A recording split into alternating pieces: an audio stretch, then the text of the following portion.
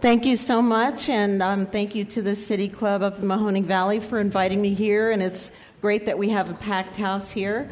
First of all, I would like to introduce Kira Walker, who's a student and also a member with Mahoning Valley Sojourn to the Past. Kira, would you like to introduce yourself and tell us a little bit about why this topic tonight is so important to you? I came here to talk about this topic because, of course, it correlates to the past tragedy that we have had in Parkland, sadly. In Parkland, Florida, if you don't know, 17 people were killed in Marjorie Stoneman Douglas High School. 2 teachers were killed. The rest were students. I came here to talk about this because, frankly, I want to tell you my reaction to when I first saw this on the news. When I first saw this, I really hate to say it, but I was numb. I had already seen it too many times for it to even have an effect on me. I cared about it, but it didn't strike me because I had literally grown up with these events time after time after time. And I want to talk about this issue because I am a student, and this issue concerns me because I don't want to live in a world where school shootings are just, it's the norm. I don't want to be acclimated to something this horrible. And I believe that something, even just the tiniest thing, I think can be done. Thank you so much. Okay, Jackie Mercer is an educator. Jackie, can you tell us more about yourself and why this topic obviously is so important to you as well? Yes, my name is Jackie Mercer. I'm an English teacher at Crestview High School. I've been at Crestview for 8 years.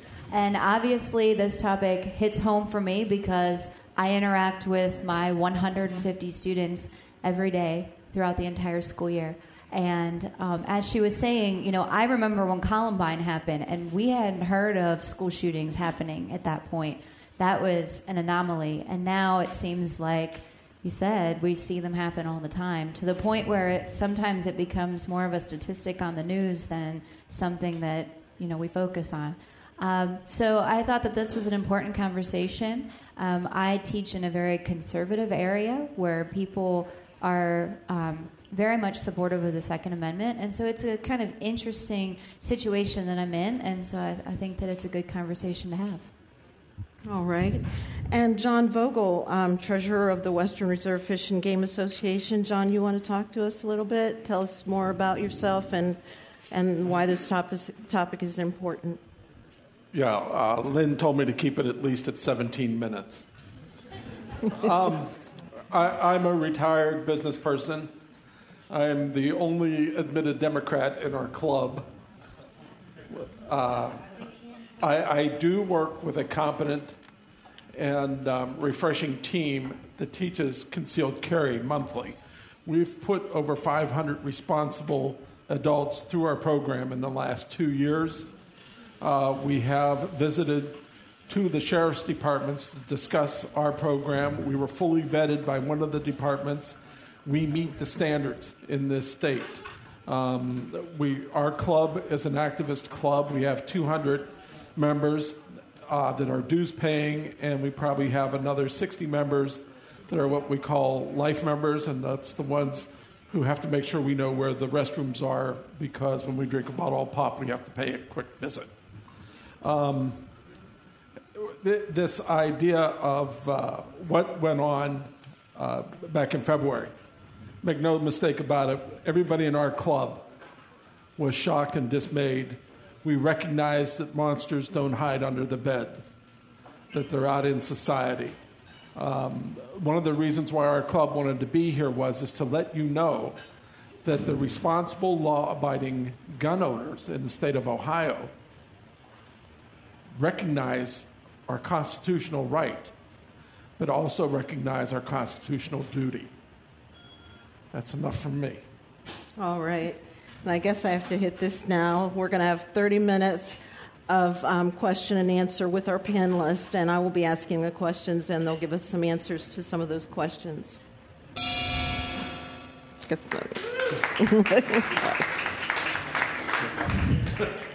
Okay, the first question I have for you, can each of you specifically weigh in on what, if anything, should be done to regulate firearms in the U.S. beyond current laws? And Kira, do you want to go first? Sure. First, we want to ban semi-automatic rifles that fire high-velocity rounds, and we want background checks for every time a gun is sold. All right. How about you, Jackie? Well, my husband and I are gun owners, so we believe in responsible gun ownership. And so I think that this presents an interesting question as far as where do we go with laws that do not tread on the Second Amendment? I think that's the question. And so I would like to see the banning of weapons that don't, in my opinion, need to be in the hands of everyday people. I think that, handguns and rifles and shotguns that are used for different purposes have their purpose, and that's fine. But I do worry about having weapons like what have been used in these different school shootings. I also have some concerns about loopholes that exist when people can go to gun shows and buy firearms without background checks. Now, do I think that that's the entire solution? No, because criminals don't follow the law.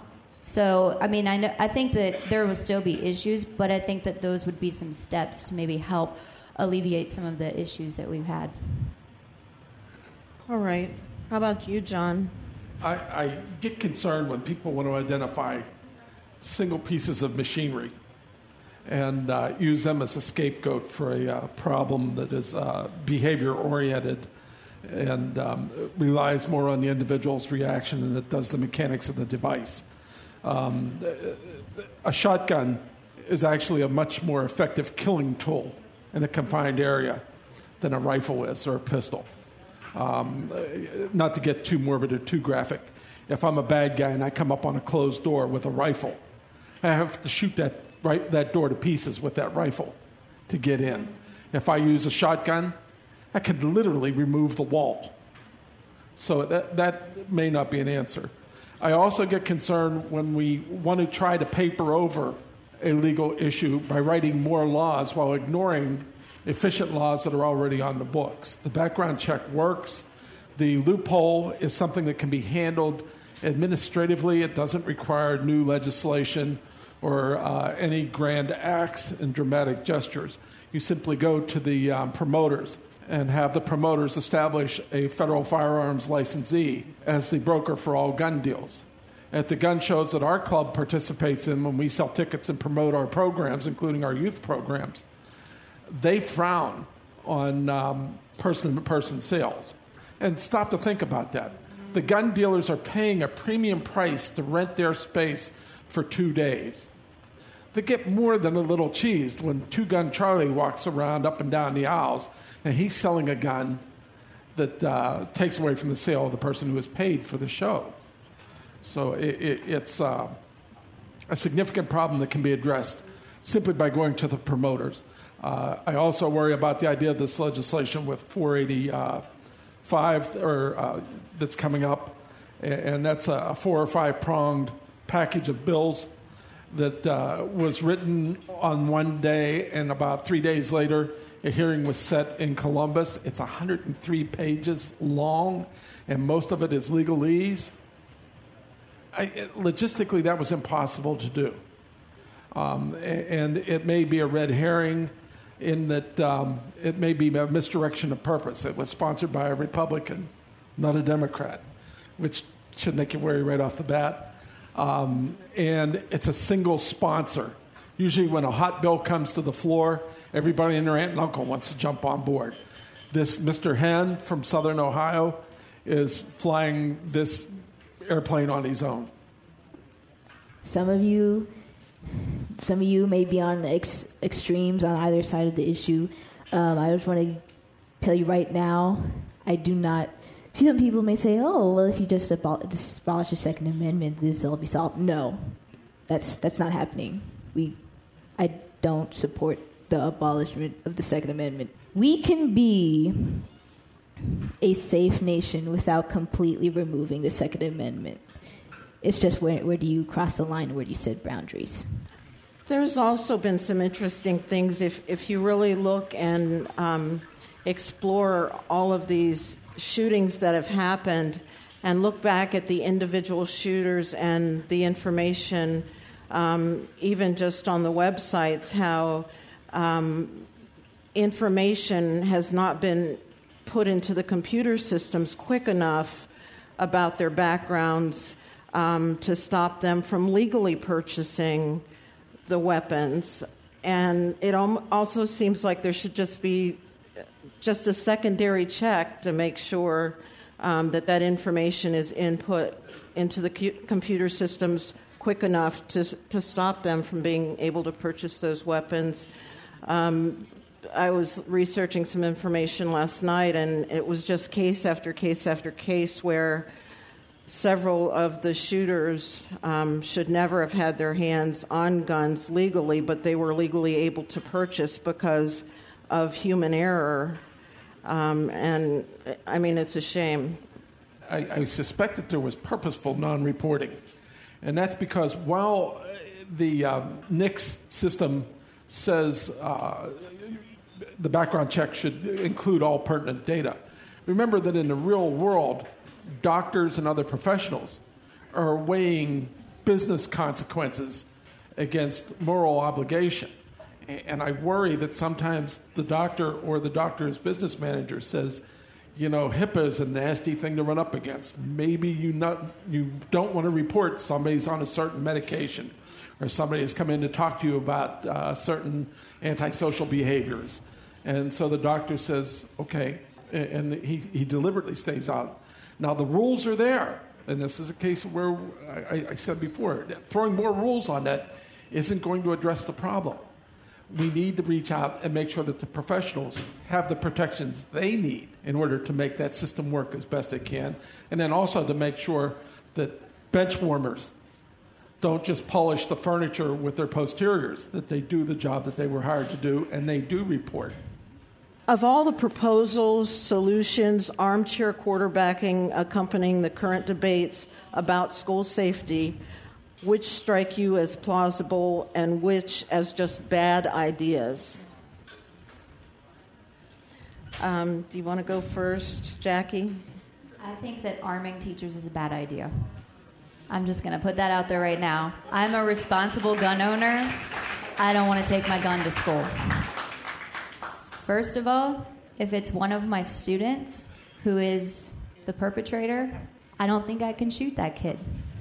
I don't know. I don't want to be put in that situation. I also believe that I am a responsible gun owner. I only carry my weapon if I feel that I have been at the range enough or whatever that I'm proficient enough to use it correctly, because I believe that is the agreement that you go into when you carry a weapon. And I wouldn't want to take the chance of hurting another child.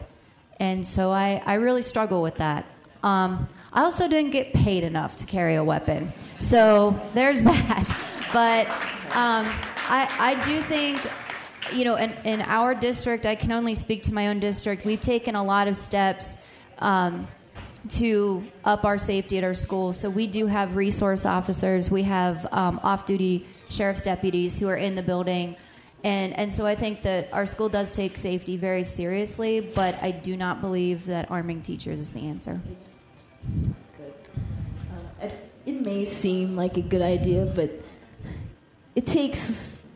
teachers have syllabi to grade, they have papers to grade, they have syllabi to organize. They have all this stuff, and on top of that, you're going to train them to arm themselves. I just think it's just a bad idea. How about you, John? Well, back in the 1970s, when we had to walk to school and home uphill both ways. In the snow. Well, yeah, in April. It's Ohio, I remember that. I actually taught English in Youngstown. And I still have a collection in one of my file drawers of the various interesting instruments that youngsters were using back then to try to inflict harm on each other. But we had the advantage that we know nobody was pulling guns. Interesting, along with what you said about teachers being able to go up against their own students. Not only our club, but several organizations offered concealed carry classes 2 teachers in the last 2 months, enough that we probably could have covered a pretty good segment of the teacher population. None of us that I know of held one of those classes. The teachers, I had an opportunity. My daughter-in-law is a teacher. We attended a birthday party at her house. I spoke to 4 teachers from 4 different districts.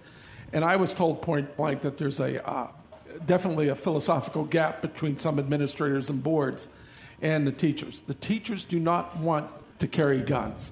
They don't want to touch them. That's their right. And it's reasonable. And you made the best point. How am I going to shoot a kid that I just assigned a term paper for? First of all, he's going to be late turning the term paper in. But I mean, and those are the split decisions that have to be made. And who's to say that even if you've just received some classes on concealed carry, who's to say that you're not going to freeze? It takes. Oh, sure. Yeah, you have to train people not to freeze in that type of situation. I would suspect that the training curve would be pretty short because there won't be a lot of volunteers on the student body to come in to run those kind of drills. So it would be a theoretical thought experiment that you would be conducting in that case, and you just don't know. If you talk to a teacher who says, beyond any reasonable doubt in his or her own mind, I could drop that kid in a New York second, then maybe somebody needs to look at that teacher and report him under the Red Flag Act. I mean, it's a bad mix. I would think the schools that are instituting a training program for defensive training, marking out the territories in the classrooms that are out of the line of sight, the schools that have resource officers, good for them. The police departments that refuse to put resource officers into schools because of their budgetary reasons, cut it out. There's over $2 billion in the rainy day fund. Do the math. $1 billion, if I remember right, doing some quick numbers, would allow you to put about 12,000 police officers in the field. If you used retired officers or even active officers, think of what an impact that would have if every county has about 20 schools in its boundaries. There's 88 counties. We would have more police officers than we have buildings. So the tools are there. The money is there to do it right. We just need to get over it and let's start spending money wisely.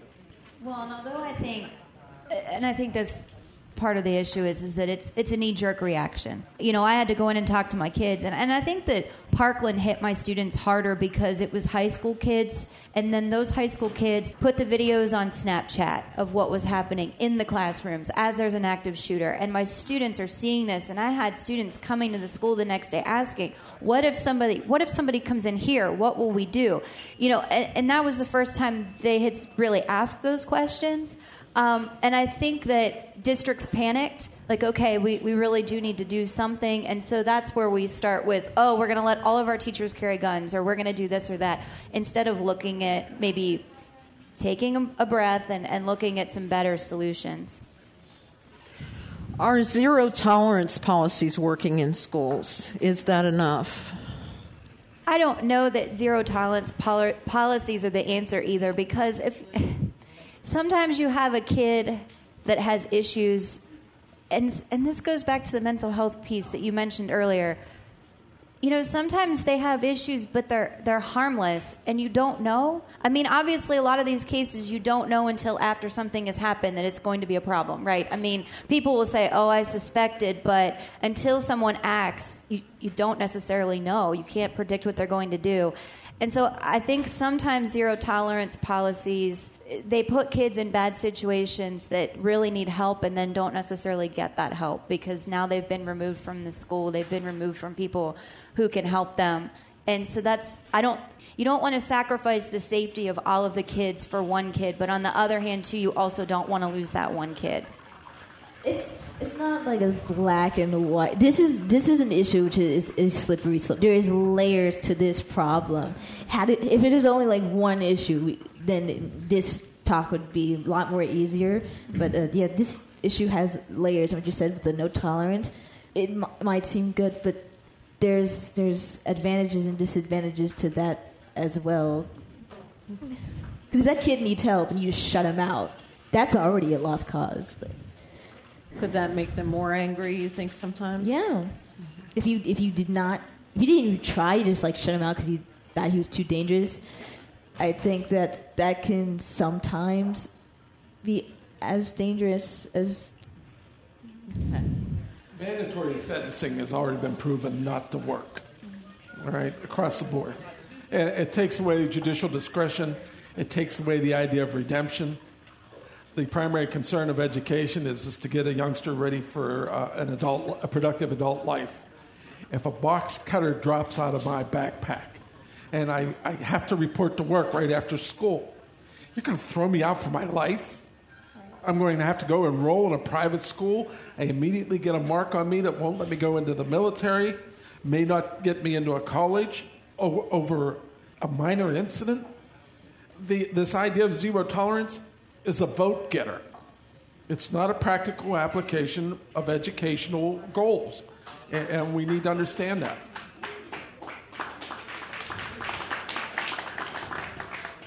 Yeah, it's too simple. Like, it is too simple. Like, no tolerance. Like, you have to take things into account. Okay, background checks won't end gun violence, but they might help in keeping guns away from mentally ill criminals and domestic abusers. Do you think that a more robust background check system would prevent at least some gun violence? Yeah. I think it could. I mean, we want... in order for these things to be prevented, we know we're not going to prevent every single violent event like this that comes afterward. What we want to do is reduce the frequency in which this happens. And I think more vigorous background checks would help, and passing legislation and just strengthening the laws we have already, and to make sure that these powerful weapons don't get into the hands of people who have had history of mental health issues or of like a serious crime. I don't know. I think that we covered that a little bit earlier. I do think that there have been some people that things haven't been caught through background checks, but I've also had to go through background checks for weapons, and I think that they are pretty thorough for the most part. So, if something's not reported and doesn't end up in someone's history to be found in a background check, then I don't know how it would be discovered. I do worry if we go too far with that. I mean, you can't convict people of a crime before they've committed the crime. So I worry that if we go too far in the other direction of having like really intense background checks or whatnot, that could also become problematic. Standard background checks that exist now are pretty darn good. When you go in and you apply for a firearm, they do a pretty quick background check based on your Social Security number and a couple other identifiers that you submit at the time of the purchase. And while it's an instant background check, there are many computers feeding that data in. When you apply for your first concealed carry, you submit 2 photographs within 1 month of the date that you walk in for your license. That background check is based on fingerprints, Social Security. They check 2 different sources for criminal background. If you've done anything wrong from the time you were born until the day you walk in, they know it. It's not, oh, my juvenile record is sealed, or I have an expungement. My record was sealed. The background check pierces that. All right? Now, they may not be able to exclude you based on the data that they see there, but it will certainly make them look at other information.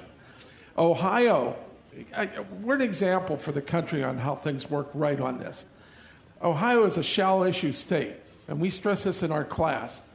It's at the sole discretion of the sheriff whether he's going to issue an individual a license based on the information that has come over that background check. If the sheriff denies, he has an obligation to inform you why. It will take you and 2 or 3 attorneys that you see on TV every night to get that sheriff to change his mind. Well, when you apply for CCW, it doesn't just come back right away. It's 30 to 90 days, isn't it? It's about 3 weeks right now. Yeah. Mahoning County has a better system, not better, but a little bit more efficient system than Trumbull has. Mahoning County actually has a part of their building dedicated to coming in to get your concealed carry. You walk in, there are usually 4 people in the office to handle, so the crowd moves pretty quick. And it's normal business hours. Trumbull County, you have to go up on 2 certain days. It's not really convenient at times, and it's a waiting process. The second license and on out, they're pretty easy. But that first license, when they're doing that detailed background check, you're going to get a little older waiting for that license. And you're not allowed to carry concealed during that time frame. Just because you go in and you pass a concealed carry class, whether it's a detailed class like we teach, or an FBN class, fly-by-night class that you take off of the internet, you don't get to carry as soon as you put that last correct answer down. You wait until that background check has been vetted fully. All right. Thank you so much. We're going to move on now to the audience portion of the question and answer period. And we have a lot of audience members here, and I'm sure some are chomping at the bit to ask a question. So who wants to be first up? Say your name for us and what community you're from. Sure. My name is Wendy Merkin. I'm a teacher at Cheney High School. Hi. I'm a history teacher, so I'm fairly confident in my knowledge of the Constitution. And first of all, to you, I'm sorry I forgot your name already. I am so sorry that you grow up in a society like this. My generation has failed you. Sir, my question is directed at you mostly. The Constitution, and I have great respect for our Constitution, and I have great respect for the men that wrote it. The Constitution, one of the beautiful things about it is the fact that it can be changed. Our founding fathers knew they weren't perfect to create these laws. When the Second Amendment was written, people were firing single-shot, musket-loaded rifles. And if you were good and active military, you could load that 4 times in a minute. Why is it that when we talk about things like gun control, the Second Amendment is the one amendment that we are not allowed to change? First of all, I'm going to need a couple minutes here. And if it sounds like I'm attacking, I'm not. But I need to be a little forceful in this. The Second Amendment, at the time it was written, was muskets. Yes. But you have to remember, the private citizen's firearm was probably a higher grade firearm than the military had. Sure. If you read back at the Federalist Papers and other papers that were written concurrent to the Constitution to understand what was going on, some guys were really militant about the right of the citizens to carry arms and the reason for it. It wasn't to go out and shoot a turkey or a deer. It was to defend the other 9 amendments of the Bill of Rights and the Constitution and to protect against tyranny. But at the time, the British were coming. No. The Constitution was ratified after the British had said, we'll see you later. War of 1812. Okay, but it was still, we won round 1 at that time when we were a recognized nation. I'm sorry. Second point. You are correct in that the Constitution is a living, breathing document. You can add or delete amendments. I think we have 27 amendments to the Constitution right now. But remember that the Founding Fathers also made it as difficult as practical to make sure that we didn't just jump on issues of the day. We tried that with Prohibition, and we had to repeal it.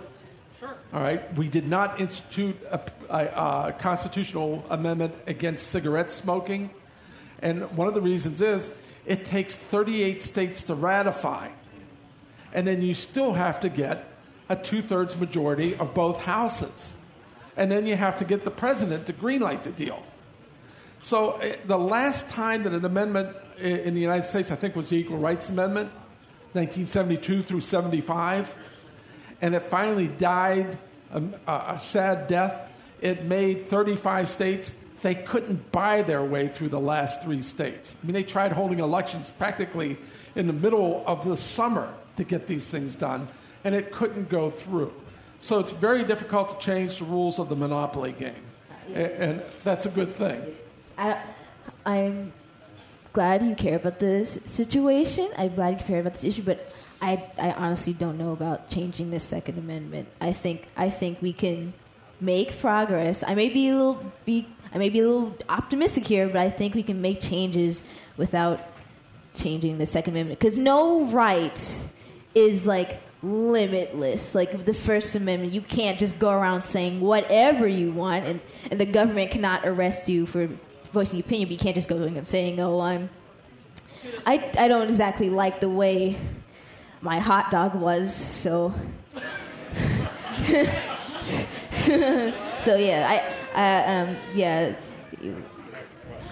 we don't. I think we can make changes without changing the Second Amendment. Yeah. You have a really good history teacher. Yeah. When's my hot dog coming? I've been waiting for an hour. Go ahead. Hello.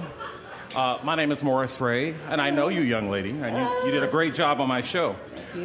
My question is, and I was not here for the introduction of the speaker, so I'm talking to you, sir. Are there any, and if I've missed this, forgive me, but are there any changes to the current laws that are reasonable? I mean, when we talk about, I'm not talking about banning weapons. I'm just saying, can we agree that people who are mentally unstable, people who have a history of violence, should not have easy access to weapons? You do know that we have that already in Ohio. Well, that if you have a domestic violence, or if you have a conviction or an incident, it doesn't even have to be a conviction of an incident involving police, you're immediately redlined from getting a concealed carry license. Now, on getting rifles or long guns, that gets a little bit grayer. But it would be better that we provide the protections that are necessary to get accurate reporting, and then hold those people accountable for the accurate reporting, than it is to try to write a new law to try to tighten it up, because, again, that business principle is liable to kick in, and I'm going to gamble. Do I want to pay a higher insurance premium? Do I want to spend time in court because I made a mistake on reporting somebody? And it would be better that if we just give the professionals the protections they need, and then enforce the requirement that they report accurately. And I'll just one more and I'm done. Also, today there was a situation in Minnesota at a school where I believe an 8th grader, the kid was 8 years old, and they brought a knife to school and they slashed several of their fellow students. In the course of doing a talk show, one of the arguments I hear from gun supporters is, well, if they didn't use a gun, they could have used a knife, or they could have used a truck. Can we agree that you can inflict a lot more damage with a high-capacity weapon than you can with a knife? No, I cannot, because ask the people that made it out of the federal building in Colorado. Well, ask the people in Las Vegas if they were stabbed 59 times. But by the same token, go to China or Japan in incidences of mass murder where they do use box cutters, knives, and swords. So it's, a weapon of mass destruction doesn't necessarily have to be a 30-inch long, black, ugly designed rifle. Yes, sir. But I'll respectfully say, and close with saying, that I think it's a lot more easy to create a higher body count with a weapon of mass destruction. And I think a gun, particularly a long gun, falls into that category much more so than a box cutter. That's an interesting argument that keeps coming up. And some of the deadliest car terrorist attacks since 2006, there were about 36 vehicular attacks since 2006 that could be considered terrorist. It resulted in the deaths of 196 people, and 1,050 people were injured. The worst was in Nice, France, in 2016, when 87 people were killed. Since 2006-2007, from Virginia Tech, with the mass shootings from then till now, 306 deaths and 1,124 people injured. I just wanted to bring that up. From firearms? Yes, from firearms. And most of them were from semi-automatic rifles. Okay. Hi, my name is Jewel Thomas.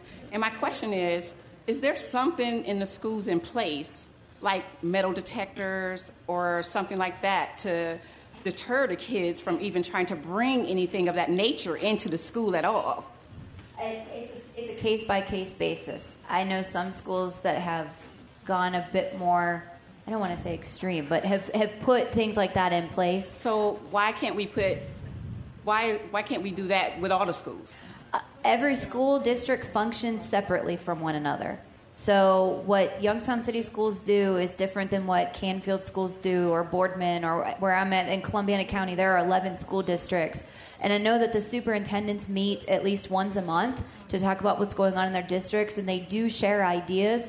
But already there are 3 districts in our county who have said that they are either approving measures to have their teachers armed, or they are discussing that. Okay. And I know, like, our district right now is not discussing that as something that we are going to do. So those districts very much function on their own.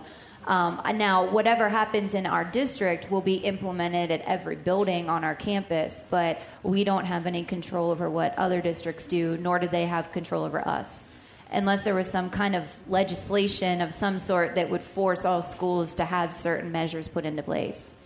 Also, what would be the need for the average person to have a semi-automatic rifle? What would be the need for that? I mean, we don't need that to shoot Bambi. No, and you were kind of looking at me, so let me take the jump on that. I already said that I work with a team on concealed carry. I am not an NRA member, but I am NRA certified. I haven't hunted since I was 20 years old. If you ask the members of our club, I'll bet you 70% of our members do not hunt. We are sports shooting enthusiasts. So what are you shooting with those? We're weapons? shooting paper targets. We shoot clay targets. We do simulated hunts. We have gotten several grants from the state of Ohio because of our program in education to bring folks who don't shoot into our facility and let them learn how to fire a gun. Yeah. For the recreational and physical aspects and the socializing aspects of coming to an event, and we kind of treat shooting the same as a bowling league. I mean, do you think it should stay at that kind of facility, though it shouldn't be in the hands of civilians? Because I think I think it should stay at the range or any sporting society. I just don't think civilians. You're talking about using let's bring the monster out of the closet. The AR-15, the big bad gun. If I had been a little nervy, I would have brought a AR-15 here tonight and several other ARs so that you could see them. Experiment. Watch this. Supposing now that we've been watching this for a half hour, that 10 hasn't written a damn word. Okay? Now that's an oversimplification. But let me draw a second analogy for you. How many folks in this room are motorcyclists, ride bikes? Okay, you raised your hand. If you go to, let's say, Geneva on the Lake on any given weekend when it's not snowing, which means sometime in August, and you look at the bikes, on any given weekend there'll be about 2,000 bikes up there. You are not going to find any 2 bikes that are even close to looking alike.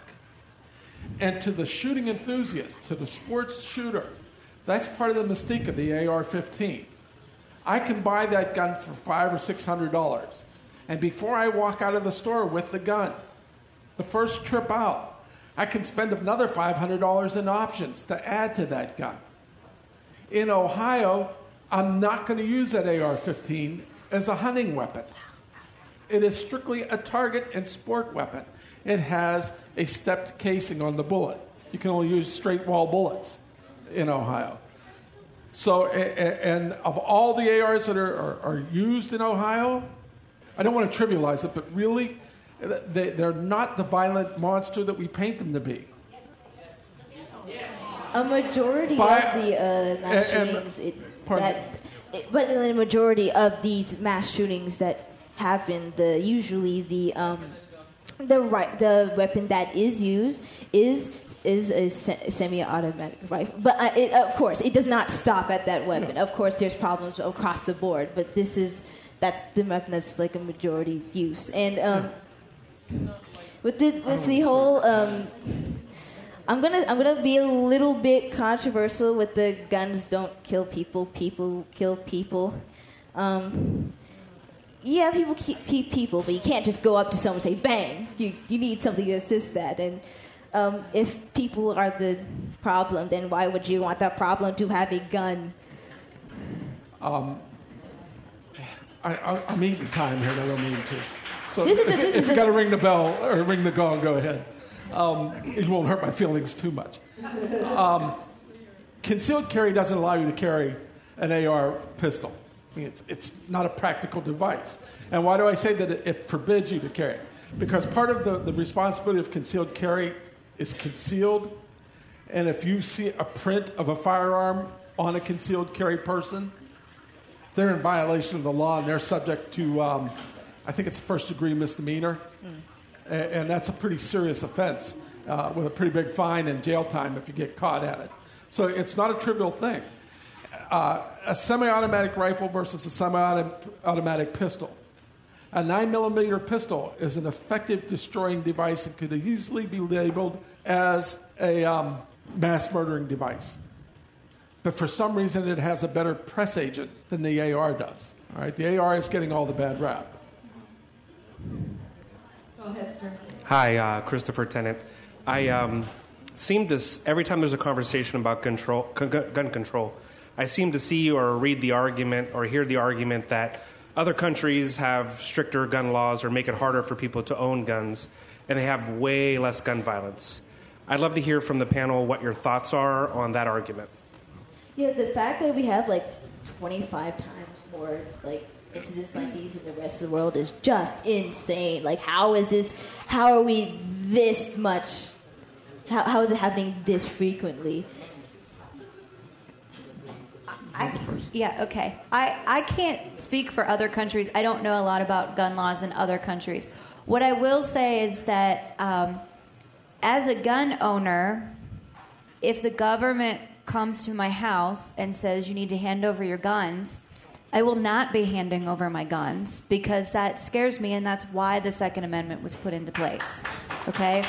So although I do struggle with instances of gun violence, obviously, nobody wants to see somebody else get murdered. I don't want to see my students come to school in fear that they may not make it home alive because somebody might come and shoot them. That is a significant problem in this country. But I also struggle with that argument that, well, if we take all the guns away, then people won't have guns. Yeah, that's it. Well, if we take all the drugs away, people are still doing drugs illegally. People are still doing things that are illegal. So I worry about that argument when I hear it because, again, I'm not handing over my weapons to a government that can then use them against me. Maybe we all agree that you should not take away every single gun. We all agree on that. But I'm sorry, I got really blank. I think we all agree that we can't take extremes on either sides. I think we need to find some kind of common ground here. The statutory history of enforcement of the Second Amendment is well established with the definitive answer, I think it was 2008, when the Supreme Court said, yes, you can own a firearm. Now, the firearms that are currently being sold at retail have all met and exceeded the equivalent of an underwriter laboratory test in order to be marketed in the United States as safe. We don't go through that test as individuals, and I'm not sure that I would do that voluntarily anyways. Unfortunately, if the government says you have to turn in your guns, you can bet your bippy that they're going to get those guns one way or the other. So that's a false sense of security for us to defiantly say, from my cold, dead hands. Because somebody's liable to say, okay, all right. So, I mean, that's the danger of that. Thank you. My name is Dario Perez. I live in Austintown. Nice shirt, dude. Oh, thank you. And I do believe on it, trust me. There was a question before about a weapon is more deadly than a knife and this and that. I have the FBI report right here. Criminal statistics FBI report, okay, for 2016. Actually, I got them all the way from 2011, okay? You know how many deaths happened with a rifle? 2016. Out of 15,000, almost 16,000 murders, okay? Only 374 were done with rifles. You know how many were done with knives? 1,604. It's right here. FBI report. Okay? My question is, okay? Are we basing are we basing what we say on just thinking, wishing thinking? Or are we basing it based on a study? Any type of study that you have that can prove to me, please bring it up. What's the study again? What's it called? It's the FBI report. Crime in the United States, FBI report. So my question is, States. What are you basing on what you are arguing about? If it's not a statistic that backs it up, tell us what your statistics are.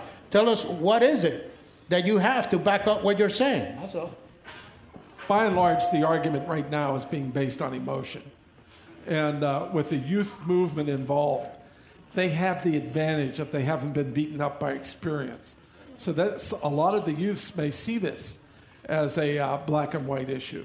And part of the slow process that it will be to get some meaningful progress in stopping the school violence in particular will be that they're going to learn some uncomfortable facts of life, and that those FBI statistics are valid, and that they're scary. And if it's a matter of quantity over quality, if that's how we're going to phrase it, I think the gun argument is a sad way to go when there are more important issues than the device used. My name is Autumn. I'm from Youngstown. I just have a simple question. Why do you believe that mass shootings happen more so in suburban area schools than they do in urban area schools, particularly when you mention things such as gun regulations don't stop criminals from getting guns, and it's already believed that in urban areas, many of the children there are criminals or criminal intended, which is why we walk through metal detectors. So why do you believe that is more frequent? I think I could speak to that a little bit. I teach in a rural district, so it's a little bit different. But I think that for us, and this is one thing my students and I have talked about, there's very much the idea that it won't happen to us because of where we are. And I mean, that's just, we don't think it's going to happen to us. And that was one thing that we talked about a lot after Parkland happened was, maybe this could happen to us. And I think that, and I don't want to go too far into down the mental health rabbit hole, but I do think that we have a lot of kids out there who are dealing with a lot of things, a lot of stuff, and it's not being resolved. And so then some of it does manifest itself in some of these things, whether it's guns, whether it's knives, whether it's other kinds of violence. We're seeing this angst, these mental health issues, whatever the case may be, we're seeing them play out in this school violence. And so I think that that's part of it too, that maybe we as adults, and I will not blame the kids, because yes, I think kids bully each other. However, I don't believe that we should victim blame the kids because they have enough of their own things to worry about. No, they shouldn't bully, but they also are not mental health professionals to help their peers. But I do think that we as adults are failing kids in a lot of ways, whether it's their parents, their teachers, their guidance counselors, whoever it is. And so we are seeing some of this happen because of that. And I think it's primarily in these suburban or rural districts because those kids are fine. They don't need this help. It's not going to happen to us. I mean, I think that that's kind of my take just from where I teach. My name's Dan Padula. I'm from Weathersfield. First of all, I'd like to say I'm very impressed how professional this has been conducted tonight. I'd like to thank you guys all for being here.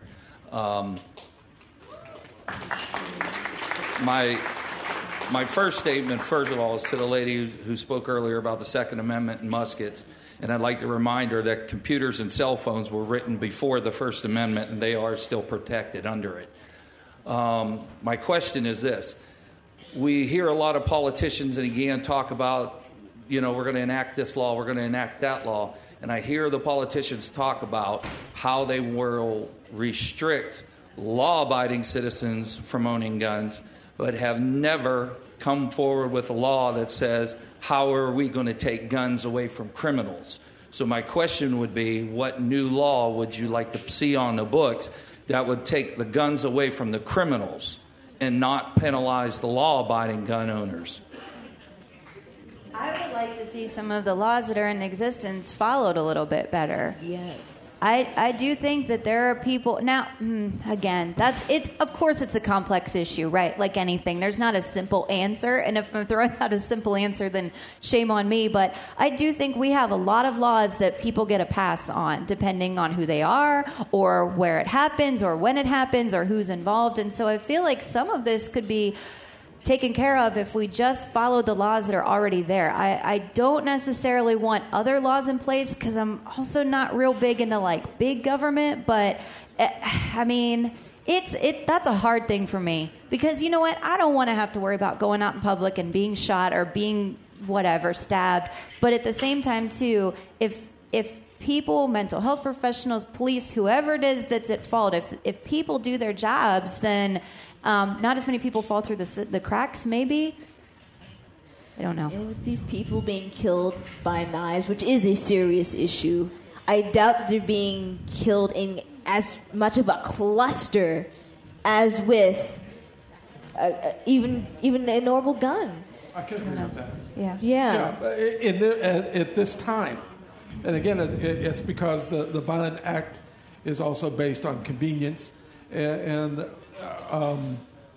a certain intelligence on the part of the perpetrator to pick a device that will do the most effective completion of the tasks they've chosen to follow. But if you remove that gun, then there are plans B through Z that same cynical or that same critical thinking may allow that person to do. Well, I'm just tired of... She's chomping at the bit. We're getting close to the time. Oh, I'm sorry. I'm sorry, I'm going to preface this remark with, John, I'm so glad you made me come out of my shell and stand up here and tell you that as a youth, as a naive youth, I protested against the Vietnam War and I stood up for the elimination of racism. So I think there is a place for naivety, and I took exception to that remark. My question is to the young lady. It's two-part. One, what would make you feel safer in school? It would make me feel safer in school. Maybe metal detectors, but then again, I really don't want to be in a school where I feel like I'm in a prison. I think we should enact gun legislation, and we should make sure that people who... I just think we should have like more extensive background checks, and to make sure that the people who could potentially do harm, serious harm, who has a background of serious crime or serious mental health issues, should not be able to get a high-powered weapon. And number two, what would make you feel safer on the streets? Ooh, that's a large question. I don't think this is one of the questions where it's difficult for me to answer because I really don't know.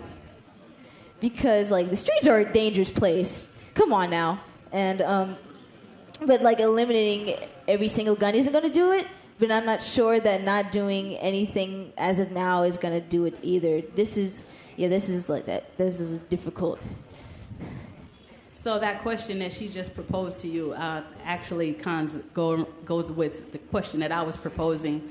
So I kind of have an answer to it, although I'm supposed to make it a question. And I'm thinking that maybe if we start going to more of a holistic approach in our communities. The one lady, she asked a question as far as why is it more in suburban and less in urban.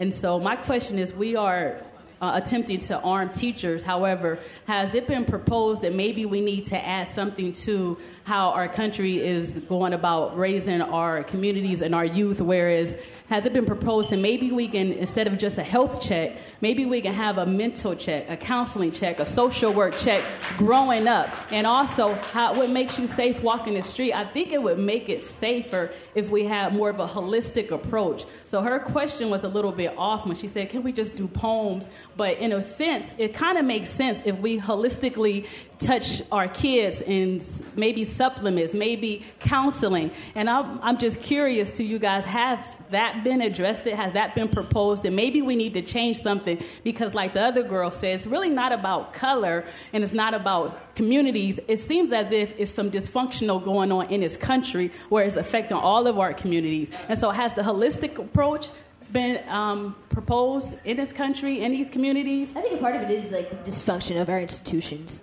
A part of it, yeah. Well, and I'll go back to the kids marching. Okay, I teach high school, and I get really tired, and I know every generation does it, but I do get tired of hearing, oh, these kids, they don't know anything. They've not had any life experience.